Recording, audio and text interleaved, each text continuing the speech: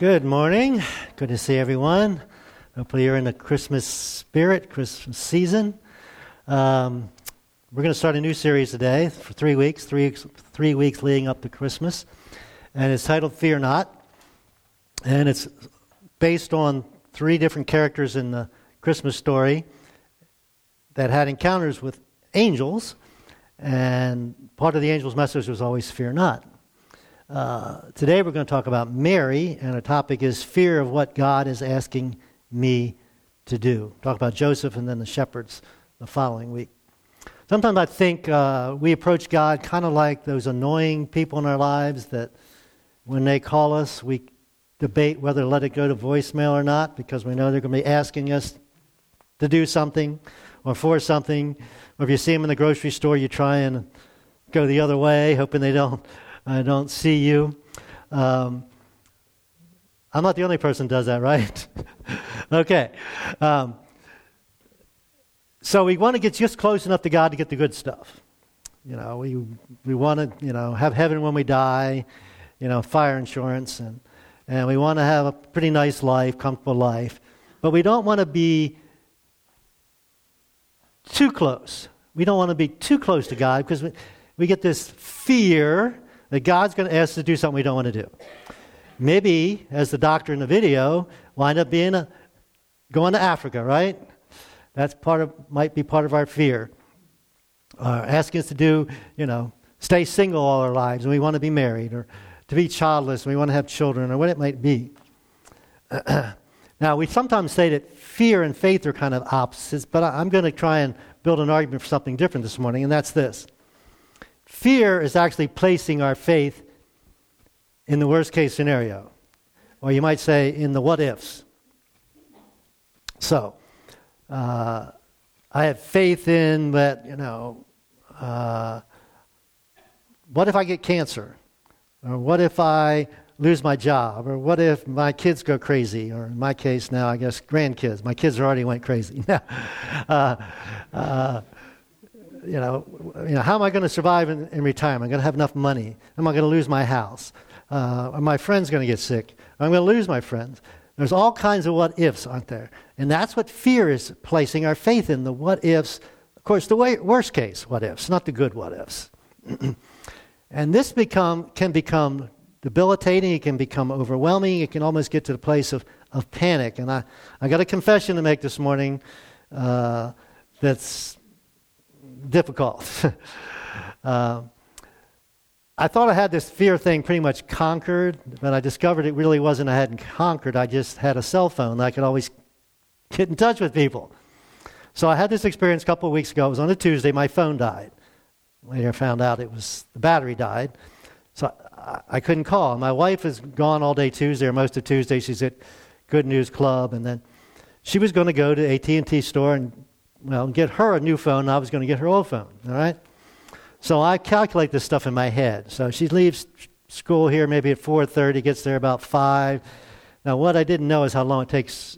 I never go to the AT&T store. I didn't know how long it took. So I figured out maybe an hour in there and another half hour, maybe an hour to get home. So, it's like 7 o'clock, and I always build in an hour or so with my wife because she always I say she's always late. She's not always late. She always just takes longer to do something than I expect her to do it, which means longer than I would take to do it. All right, so I calculated in my head, got to be home by 8 o'clock, right? That gives her plenty of time. So 8 o'clock comes, she's not home, and can't call her. So I'm thinking, it's okay. Gets to be about 8:30, and I'm saying, wait a minute, maybe something happened. What if? What if something happened? What if there's a car? Actually, Jared was with her too. What if there's a car accident? So that's starting to creep in. So I think, well, maybe she emailed me. I have a computer. She didn't email me. Then it gets to be 9 o'clock. And then I have to confess that I started to panic. And the what if started to feel real. Something bad's happened. That's where my mind went. I thought, well, maybe there's some way of texting her on the computer. It probably is. I just didn't know how to do it. It was after 9:30 when she got home. Of course, everything was fine. She was fine. But what had really taken care of my fear was cell phones. It wasn't my trust or faith in God. So I wanted to start with something that Paul, who started a bunch of churches, we talk about him a lot, said to a young pastor, like me talking to Pastor Clint. And here's what he says in his second letter. He said, "For God has not given us a spirit of fear." That's not of God. It's from something else, somewhere else. God doesn't give us a spirit of fear or timidity. Now, fear can be worry, anxiety, all those other words we use. But what does he give us? Power. Power not to be afraid, among other things. Love and self-discipline. And we're going to find out love is kind of the antidote to fear. Now, I'm sure all of us at times feel intimidated. That's another word, right? Intimidated. Maybe by culture, maybe by someone at work, a relative, friend, or whatever it might be, some situation. Should we ever feel intimidated if you're a Jesus follower? If you're not, we're delighted that you're here. We think there's some stuff you can learn to help you, even if you're not a Jesus follower. But if you're a Jesus follower, should you ever be intimidated? No, we not fear or timidity. It's power and love and self-discipline. Now, multiple people recommended a song to me, and I don't sing, and you don't want me to sing, but I can put the lyrics up here, and it's called "Fear is a Liar." How many of you know this song? Evidently, it's pretty popular now, right? This is the chorus. "Fear is a liar. He will take your breath." You ever had fear, anxiety, worry take your breath away? Sure you have. Stop you in your steps, kind of paralyzed you. Fear is a liar. He will rob you of rest. We all have had sleepless nights because of anxiety and fear. Steal your happiness. Certainly does that. You're really not happy when you're afraid. Cast your fear in the fire, because fear is a liar. And then I think it's called the bridge. Is this what it's called? Music people? Is this. "Let your fire fall and cast out all my fears." Your refers to who? It's capitalized. God's fire, right? Let God's fire fall and cast out all our fears. Let your fire fall, and your love is all I feel. So either you can feel fear or you can feel God's love. And kids, you understand as parents with your kids. When they know you, that you love them, they're not afraid. They go around playing. They're not afraid there's going to be food on the table or clean clothes or whatever, roof over their head. They don't have any fears. They know you love them. You're going to take care of them. Well, if we as children can have that with our parents, how much more should we be able to have it with the God of the universe? So let your fire fall. So your love is all I feel, not fear. So let's get to our topic this morning. Why is it that we often are afraid of God's plans? Why is it? Shouldn't be, but we are. I'll give you a couple of reasons this morning. One is this: God's interruptions are often inconvenient, aren't they? And we're going to see this in the story of Mary. Anything that interrupts us seems inconvenient. So we're going to look at the account that Luke wrote. And I like Luke because Luke was an investigator. He interviewed people. And some scholars believe he actually got these words straight from Mary's mouth and wrote it down. So here we begin in chapter 1, verse 26. The 6th month of Elizabeth's pregnancy. Elizabeth was a relative. We used to say she was her cousin, but experts now are saying she's probably an aunt because of the age difference, right? So, but anyway, she's a relative. God sent the angel Gabriel to Nazareth, a village in Galilee. Now, don't have time to talk about angels. People have weird ideas about angels. They're not people with wings. We're not going to be angels. I think a lot of people got this impression there's kind of like a little fat baby with wings type deal.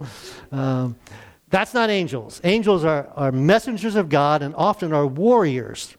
And so we can see them as powerful. But they are messengers, so what they say is God speaking, and they come on God's behalf. And it wasn't certainly to make Mary afraid, but often people were afraid when they met angels. To a virgin named Mary. Now, Mary, we don't know the age, but if she was a virgin, unmarried at this point, she was probably 14 or 15 because in that culture, in that time, when she reached puberty, you were engaged, and that's exactly what happened to Mary. She was engaged to be married to a man named Joseph, a descendant of King David. Engagement was like marriage. The only way you could get out of it was by divorce. And so this was serious. And just like women today, when they get engaged, they're on Pinterest probably, trying to find out what kind of wedding they want to have and all that stuff. Probably already planning the names of their kids. What do you ladies do when you get engaged? Pictures of the house you're going to have. And so she's in that stage of life, right? Where she's making plans to spend her life with Joseph. Gabriel appeared to her and said, "Greetings, favored woman, the Lord is with you." Now, she was a poor woman in that society, had no power, no authority, no influence. It was a small town, so she was young, engaged, poor probably, in a small town. God comes to her and says, "I want to favor you." And just like many of us, whatever our situations, we would think, why is God favoring me? Why is God calling me? How could God possibly use me? I'm an insignificant, almost a nobody. But also because God had favored her, does that mean her life was going to be easy and it was going to be great success? And most of us know the story. Just the opposite was true. But she was favored by God.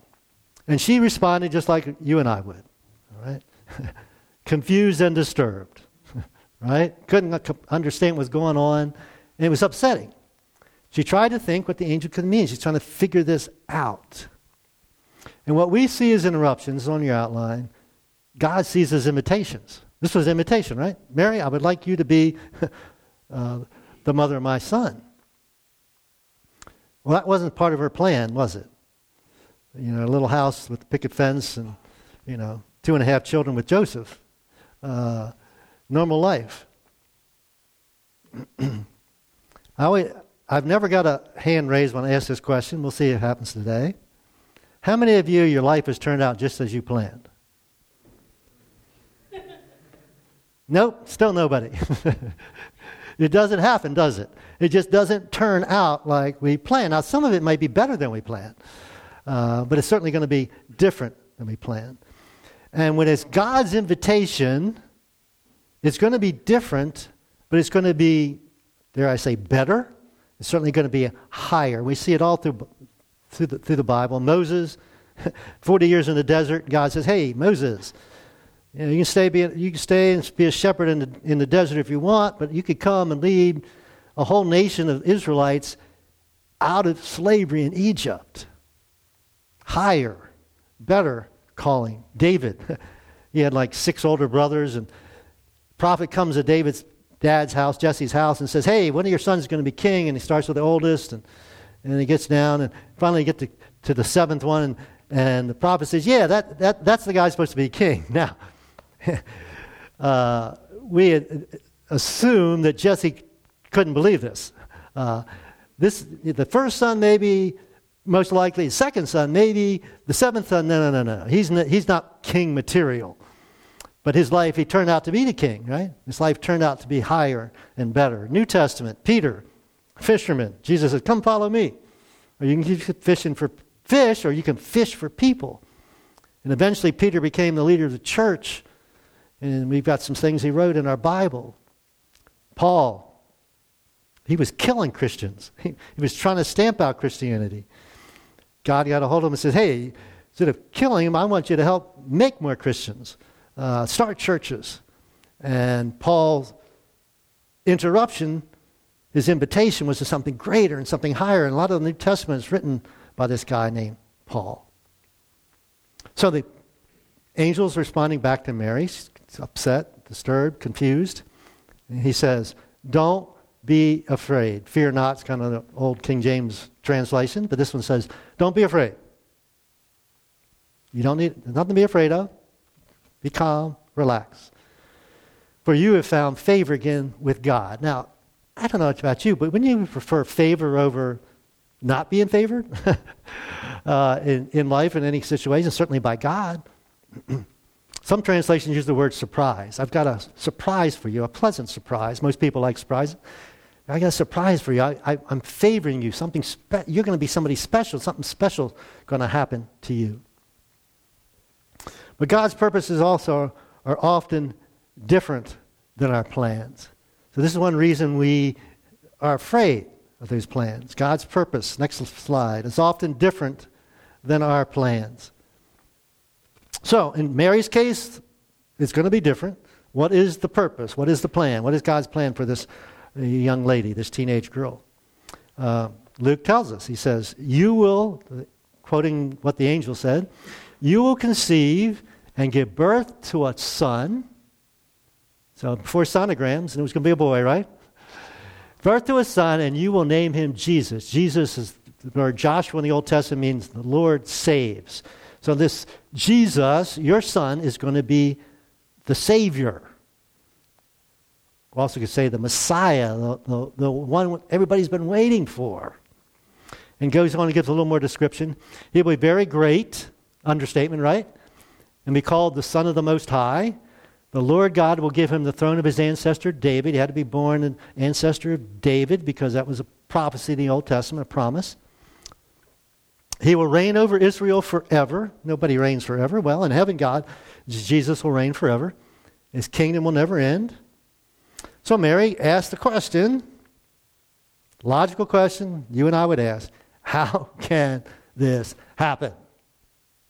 And specifically, how can this happen? I have a child when I am a virgin. I have not been with a man. This is impossible, right? This doesn't happen. I'm sure she had mixed feelings. Wow, to be favored by God, to be chosen by God, to be the mother of God's son. Can you imagine the honor that went with that? But then maybe, well, how am I going to tell this to Joseph? How am I going to explain this one to Joseph? That's a big one. Talk about that a little bit next week. But there was a higher calling. This was a bigger calling than her plan. What about you? What has God called you to that is different?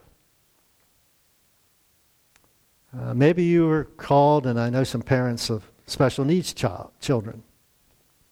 And God has called you to be a parent of a special needs child. And I've never met one of these parents that would want to swap that child for another child. Would they want that child to be healthy? Absolutely. But they'd never swap. God honored them with something higher, something greater, to parent a special needs child. Or maybe you lost your job, or maybe you've been in a job that doesn't have a meaning for you, and God is calling you to something else. And some of us, this is in our past experience, and now you have that job that you couldn't imagine you could have had when you lost the last job, or you were in a dead-end job. Maybe you're not married, and you want to be married, and maybe God doesn't want you to be married. Maybe you had this relationship in the past that broke up, and you thought, that was the perfect person. God, I really would have been happy married to that person, but God's got somebody else. Or maybe that next person's already come, and you see how much better, higher, greater this new relationship is. How can this happen? So God's going to, on your outline, God's going to ask you and I to trust Him. Trust Him with some plan other than your plan, with something different than what you envisioned.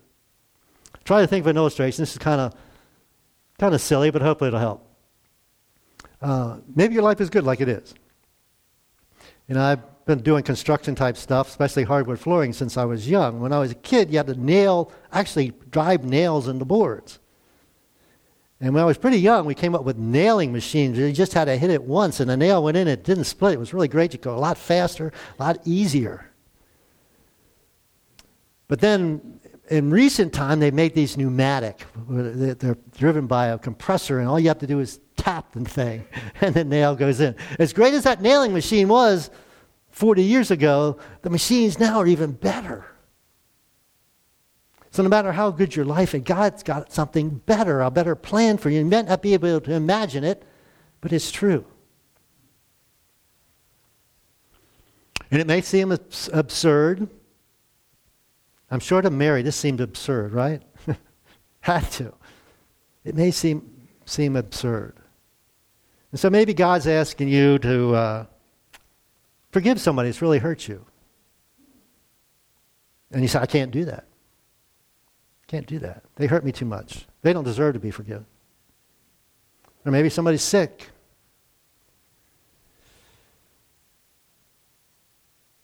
We're talking about international missions now, and we as a church, we're helping support 3,000 some missionaries. And our offering last year at this time was over $7,200. So that means you and I have to put in more than 10 or 20 bucks, right, to get to that amount. You see how many people are here. It takes sacrificial giving. It takes, God's moving in your life to say, I have to be generous so people that never heard about Jesus get to hear about Jesus. That's mind-boggling to me. So much of the world hasn't been able to hear Jesus.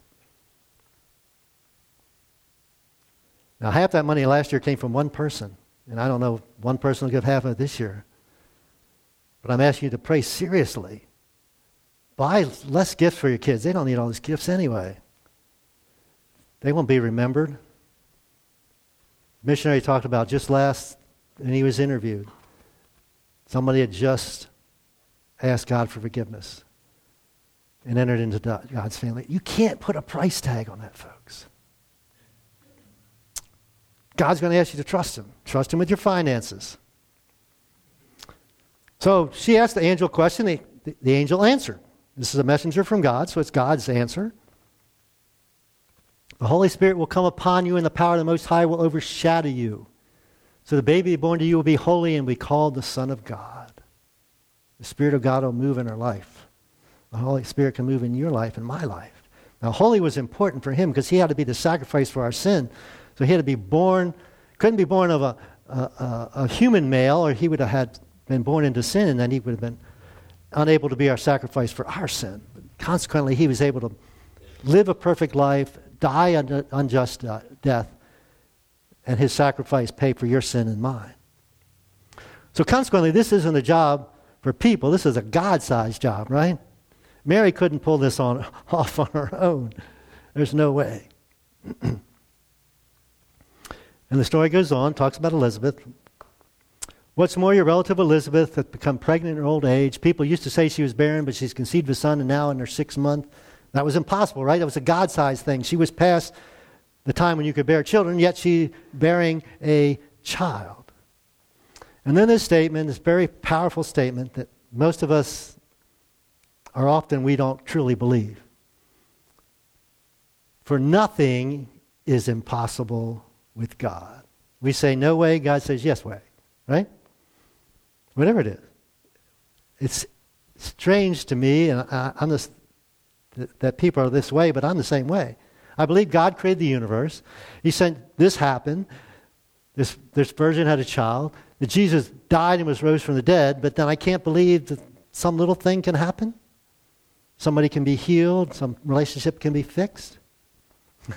Nothing is impossible with God. So what is God asking us to do or to believe? What is God asking you to do or to believe? Some area of ministry maybe? Next slide. Maybe God's asking you to get involved in a ministry.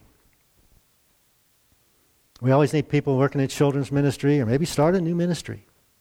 Really the question is, what's next for you? Maybe you're not a Jesus follower. Maybe you've been coming to this church for a while or been exposed to the gospel for a while.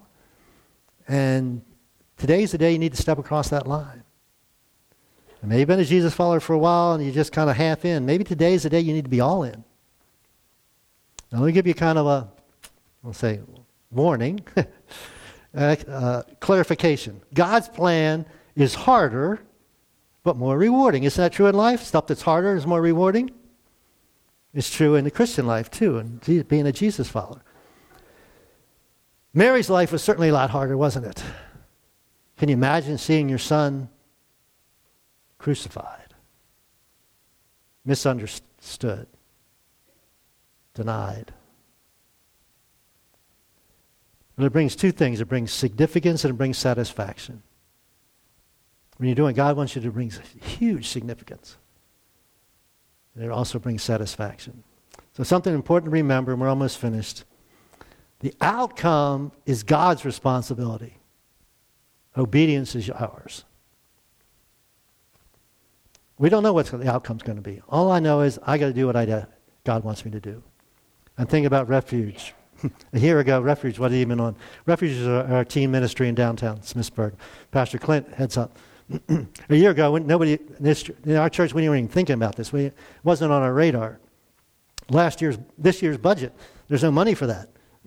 Clint comes along and trying to be obedient to God, we say, hey, we need to start this ministry. I want to bring you up to date. I hope you don't mind me sharing. So we're renting a building for 2 hours a week, downtown Smithsburg. And the money's been coming in, because it's not in the budget, but the money's been coming in. We're carrying on this ministry, and Pastor Clinton would love to tell you about it. But we just found out now, we get the building 24/7. And it's not costing us as a church any more money. It's in coordination with another church, another ministry, Young Life. So we can have ministry there, like I say, 24/7. That seems like a God-sized thing to me. The rent was supposed to be $1,500 a month. We're paying, $600 now between the two ministries? God-size. Out comes God's responsibility. Our responsibility is obedience. Maybe it's with your finances. We believe the first 10% of what you make belongs to God. And we all have all kinds of excuses. I can't afford it. Well, the outcome is God's responsibility. Your responsibility is obedience. We say everybody should be in a small group. Well, I don't have time to be in a small group. Well, out comes God's responsibility. Obedience is yours. We have a lady that leads up a foster care program. Maybe God's speaking to you to be a foster parent. You say, oh, no, I don't have time. Outcome is God's responsibility. I couldn't do that. Out comes God's responsibility. Obedience is yours and mine. And that's exactly what we see in Mary. Mary responds, I am the Lord's servant. Next slide. I am the Lord's servant. Do with me what you want, God. Now, how can she say that? And I believe it's this, because she would say, I know my God. I know my God. My God's a loving God. My God's a caring God. My God's a gracious God. My God's a forgiving God. My God's a merciful God. So whatever he wants, I should want, because I know my God. And she said, let it all come true. It's when you and I fear or have anxiety or worry, we don't really know God. Because our God, if we knew that kind of God, there would be no need for fear or worry. So again, what is God asking you and I to do or believe?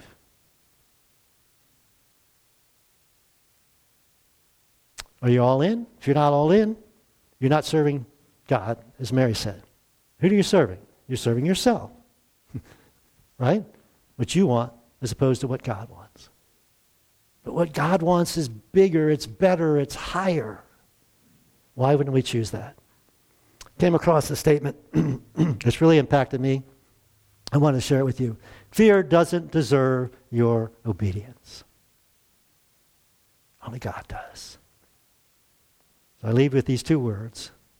Pray and obey. Let's pray together. Father God, thank you so much for the fact that you're a God that wants to interrupt our lives, but you want to interrupt our lives with something bigger and better, something to bring us more significance and satisfaction. I want to pray for this group here this morning. We're all in different places. I'm sure there's some people that have not stepped across that line yet. I don't know what the fear is. There's got to be a fear to keep stepping across that line, accepting God's love gift of salvation and a personal relationship. God, I would pray that your Spirit would help them conquer that fear and surrender. For many of us who are Jesus followers, what is that next step? And it's a faith step. It's got to be a faith step. We need God you to be involved. And that's why there's a little anxiety. There's a little confusion. There's a little difficulty. So God, I just pray this morning that we will truly seek with the attitude of Mary that, God, I'm your servant. What you want is what I want. God, I thank you for these folks. Continue to work here among us as the band plays. And God, just meet us in this place. Let us know what your plan is. In Jesus' name, amen.